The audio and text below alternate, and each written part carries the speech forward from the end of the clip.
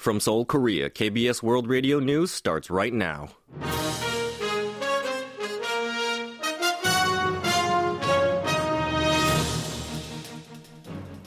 On today's broadcast, highways are congested nationwide on the first day of the Lunar New Year holiday. President Yoon Suk-yeol hosts a breakfast with Seoul sanitation workers, and North Korean leader Kim Jong-un calls South Korea the primary enemy. This is KBS World Radio News. I'm Tom McCarthy.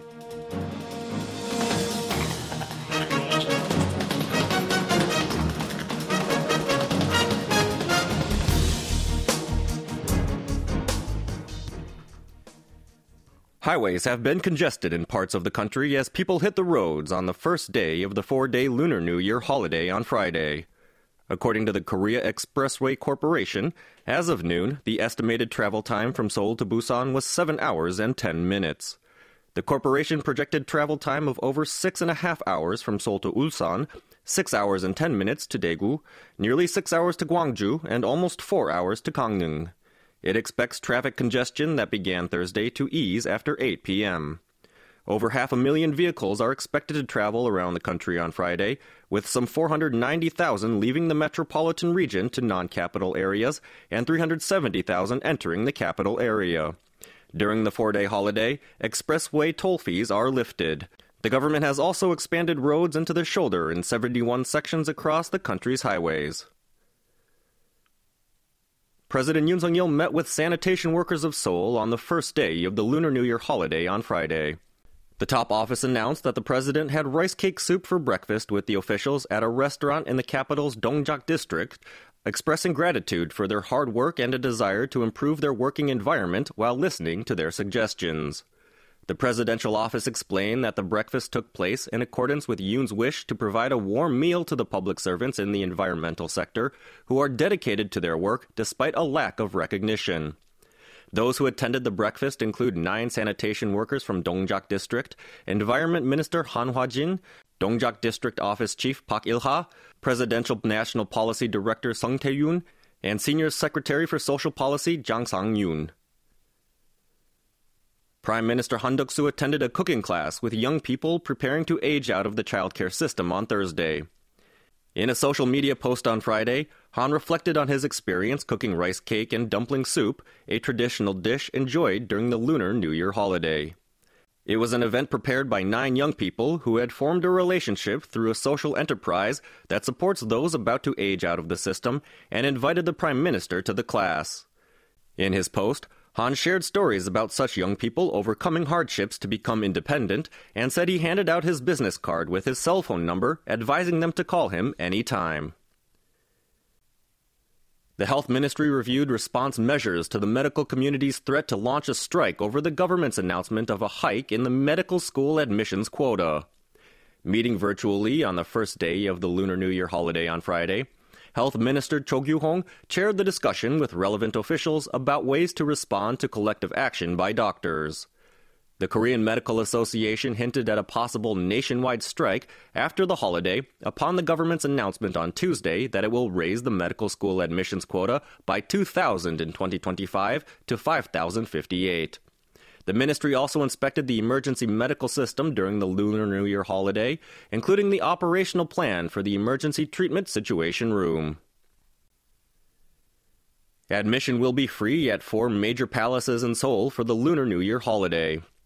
The Cultural Heritage Administration announced on Friday that entrance to the Gyeongbok, Cheongdeok, Changgyeong, and Deoksu palaces will be free along with Jongmyo Shrine, the royal tombs of the Joseon dynasty, and the relics of King Sejong. The free admission will be in place from Friday until Monday, the last day of the Lunar New Year holiday. The Palace Relics headquarters, along with the Korea Cultural Heritage Foundation, will also hold free events in the Gwanghwamun area and Gyeongbok Palace during the Lunar New Year holiday.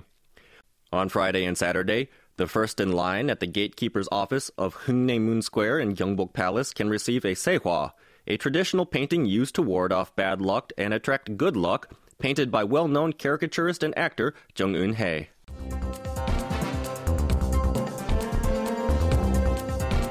You are now listening to the news from KBS World Radio's News Center in Seoul, Korea.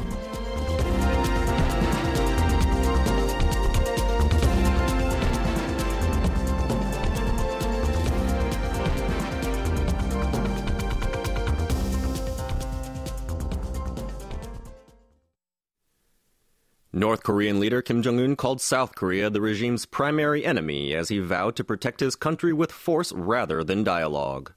According to the state-run Korean Central News Agency on Friday, Kim said the regime's national policy of occupying the territory of the most harmful primary enemy in the event of a contingency is a reasonable measure for the eternal safety of the country and future peace and stability. The KCNA added that Kim also called for full-fledged combat readiness based on bolstered military strength during a visit to the Defense Ministry to mark the 76th anniversary of the founding of the North Korean People's Army on Thursday. The latest rhetoric from the regime leader comes as Pyongyang has recently abandoned its decades-long policy of officially seeking reunification with the South while scrapping all inter-Korean economic cooperation agreements. The amount of aid from the international community to North Korea has increased for the first time since the COVID-19 pandemic. According to data released by the Fund Tracking Service of the United Nations Office for the Coordination of Humanitarian Affairs, the global assistance for the North this year is expected to total $2.18 million. The amount of international aid to the reclusive state steadily decreased during the pandemic, hitting an all-time low of $1.52 million last year, due in part to the difficulty of delivering support as the regime completely closed off its borders. Switzerland is the only country providing aid to North Korea this year and will contribute all $2.18 million. The South Korean men's national football team returned home on Friday after crashing out of the AFC Asian Cup with a defeat to Jordan earlier in the week, ending hopes of winning the first title in 64 years. Speaking to the press at the airport, head coach Jürgen Klinsmann, who has faced immense criticism for the team's lackluster performance in Qatar, was asked if he had intentions to resign. The German shot down calls for his resignation and said he will now prepare for the World Cup qualifiers. The Taeguk Warriors will play qualification matches against Thailand next month, with a home game set for March 21st and an away fixture on March 26th. The national team is scheduled to be called up on March 18th. K-pop girl group New Jeans will appear on stage at the 2024 Billboard Women in Music event. According to the music industry outlet on Friday, the 5-member group is scheduled to perform at the event held at the YouTube Theater in Los Angeles on March 6th. Billboard Women in Music is a celebration of female artists, producers, and executives who have had a significant impact on the music industry in the past year. This year, New Jeans was chosen as Group of the Year by the organizer.